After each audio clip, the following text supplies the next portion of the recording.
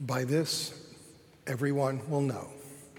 In the name of the Father, the Son, and the Holy Spirit. Please be seated. I was going to say this later, but I'm going to go ahead and say it now. I'm so grateful that you're here, that you were willing to fight through the traffic and not be deterred and not be frustrated beyond your ability to persevere. I pray that the Lord will meet you in a deep and rich fashion for your being here on this Maundy Thursday evening. The attentive reader of John's Gospel notes that while all four Gospel writers, Matthew, Mark, Luke, and John, recall Jesus sharing a final meal with his disciples, there is one account that does not include the institution of the Lord's Supper, and that is John. Now, John, whose account we read tonight, he does care about the bread and the wine. John's Jesus calls himself the bread of heaven and the true vine. But John leaves the institution of John leaves the description of the formal institution of the Lord's Supper to Matthew, Mark, and Luke, and, well, to Paul, as we read from his epistle tonight. John doesn't include the words of institution. This is my body. This is the cup of the new covenant. John wants us to be captivated by the meaning of the supper. And that's why he relates somebody that nobody else does, the foot washing. And in so doing, he provides three powerful perspectives: a pattern, a place, and a picture. John describes the pattern of Christ's ministry. He points to the table as a place of Christ's ongoing cleansing of us, and he paints a picture of the normal Christian life. First, the pattern that John describes of Jesus' ministry. Note the word picture that he gives you as he describes Jesus' washing of the feet. He gets up from the table, takes off his outer garment, wraps himself with a servant's towel, and comes down, takes a basin, and bends down to wash the feet of his disciples. And once the task is over, he gets up, puts back on his robes, and resumes his seat, and takes up the posture, once again, of their teacher. A number of years later, Rabbi Paul, who got what Jesus was all about after he was knocked off his metaphorical horse on the way to Damascus, the Apostle Paul muses over that very same dynamic as he writes to the Philippians and says, "Have this mind in you that was in Christ Jesus, who, though he was in the form of God, did not consider equality with God as something to be exploited, but emptied himself, being born in human likeness."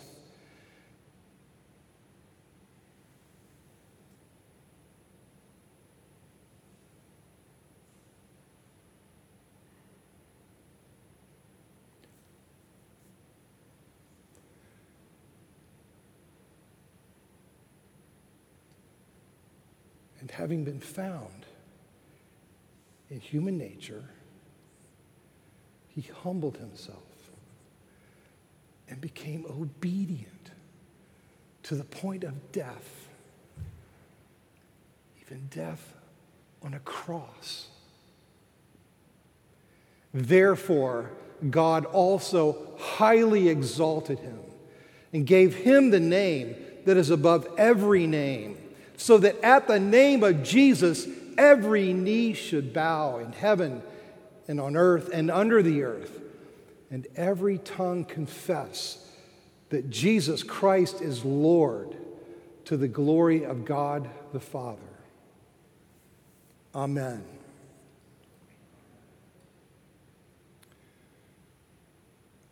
That's a picture of the whole mission of Jesus, who sat high, came low, and was exalted for you and for me. It's a dynamic that's so well caught in the hymn. Thou who wast God beyond all praising, all for love's sake, becamest man, stooping so low, but sinners raising. Thou who art God beyond all praising.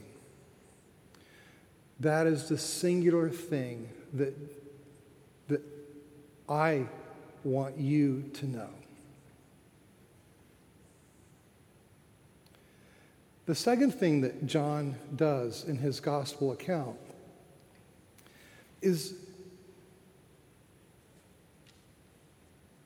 point to the table as a place of Christ's ongoing cleansing of his people. You'll notice that after Jesus goes to wash the disciples' feet, he comes to Peter. And Peter's just a great picture of all of us. And Peter, it's humbling for Jesus to come and wash their feet. But it's also humbling, isn't it, to let him wash your feet? And Peter's response is so understandable. Well, nobody else thought to wash everybody else's feet. And here's my Lord who has taken a slave's job. And I can't let this happen. And Jesus says, well, no, I have to wash your feet. If I don't wash your feet, you have no part in me. And then Peter says, well, then wash all of me. And here's where Jesus says something that's very important for those who belong to him. No, Peter, you've already had a bath. And so you're clean, but your feet are dirty. And you need to let me wash your feet. What Jesus is saying is that to those who would be baptized into him, they are clean. They are free of guilt and free of condemnation. And yet, they go through life. And just as Jesus knew that Peter was going to mess up, he knows that you and I are going to mess up. And he wants to remind Peter that it's at a meal with him, a meal that he should enjoy week after week, that he would need to let Jesus continue to minister to him and to wash his feet. That's why week after week, as we come to this table, we pray the Lord's Prayer. Give us this day our daily bread, which includes this bread, and forgive us our trespasses, as we forgive those who trespass against us. It was a work that was done once and for all on the cross, and that's why we can be baptized and cleansed. But week after week, we go through the city streets, and though we are clean, our feet get dirty, and we come to the table. And so in the first place, I, with John, would have you know that the mission was for the one who was on high to come low, so that he might bring you into relationship with himself and to cleanse you. But then secondly, he would be with you as you slog through this life, mess up, fall on your face. He is there to bring renewal, to give you each day's bread and each day's cleansing. And the third thing that he does is to paint a picture of the normal Christian life. It's a foot washing life. And he says, I expect you to do for one another what I have done for you. Love one another as I have loved you. That's going to be the proof that you're my people. And later in John 17, he's going to pray to the Father, make them one. And that's how the world will know that the Father sent the Son. You and I, called to a foot-washing life. Now, foot-washing can take a lot of forms. And I've got to go back to my notes, because there's so many ways that people's washing one another's feet have reminded me of the reality of Jesus, that I have to keep with the particular stories, or I'll just get lost in any one of them. Whether you literally wash feet tonight or not, there's a foot-washing lifestyle that Jesus is urging upon, even commanding each of us to.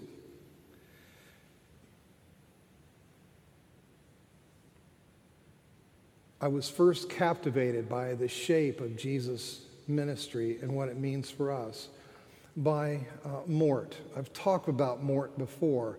Mort was the pastor who discipled me when I was in college. And about a week before I graduated, he invited me and about 4 other guys that he had been ministering to come over to his house so that we could have a dinner, a pre-graduation dinner. To our surprise, after dinner and dessert, Mort brought out a basin, a towel, and some water, and asked us to take off our shoes and our socks. And he washed our feet. It was hard to let him do that, because it was like, Mort, we should be washing your feet. But here he was, the son of a Wall Street tycoon and Dutch aristocracy, living below the poverty level, pouring his life into college students who just might put $1 into the plate. That's a kind of foot washing. We know him as Irish Christianity's patron saint, but he was really English. St. Patrick. St. Patrick was kidnapped from England as a teen by Irish pirates and enslaved in Ireland. He escaped to England in his early 20s, only to come back as a missionary to his former slavers. That's a kind of foot washing. So much has happened this week.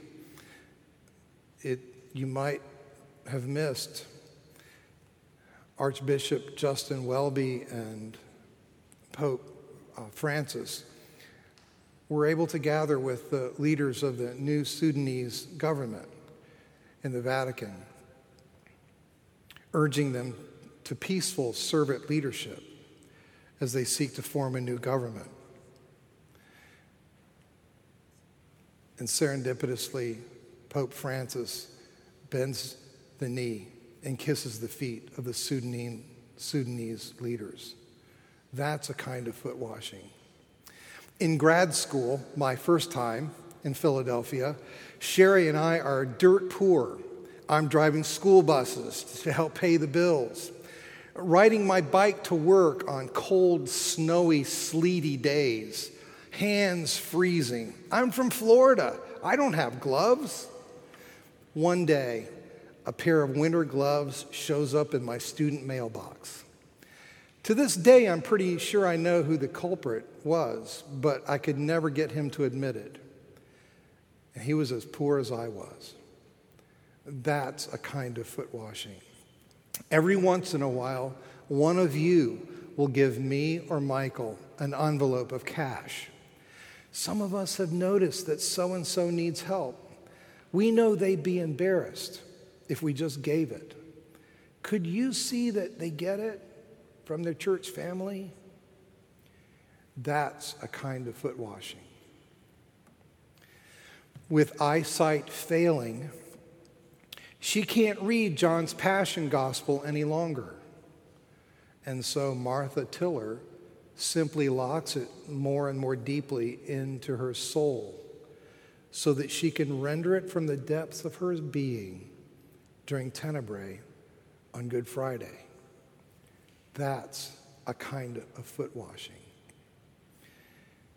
There are 1,000 ways that Christ's foot washing followers have continued to enchant me with the wonder of who Jesus is and to persuade me that he is for real. And that's why tonight, as part of the normal rhythm of our life together, at the beginning of this Triduum, the 3 great days of Maundy, Thursday, Good Friday, and Holy Saturday, virtually the first thing we do is give one another the opportunity to symbolize our foot washing life together. It's often said of the foot washing itself, everyone is invited. Nobody has to come, but everybody probably should. But you are free either to simply contemplate the wonder of Jesus washing your feet and what kind of life he has called you to, or you are free to come and share the washing of feet. We don't overly overscript this. If you want to buddy up and wash your friends' feet and then have them wash yours, that's fine. If you just want to get in line and kind of just work it out with whoever is around you when you get here, that's okay too. The only thing I'd ask is before you come, just go ahead and take off your shoes and your socks so that you don't have to worry about that when you get here. So now we're simply going to provide some time for you to contemplate the pattern of Jesus coming from on high for you. Ponder this as a place for you to know his ongoing cleansing and to consider and to enact as best you know how the lifestyle of the washing of feet that he calls us all to. To him who is able to do exceeding beyond all that we could ask or think, according to the power that's at work within Christ Jesus and the church, to him be the glory now and forever. For those who know these things, happy are they who do them.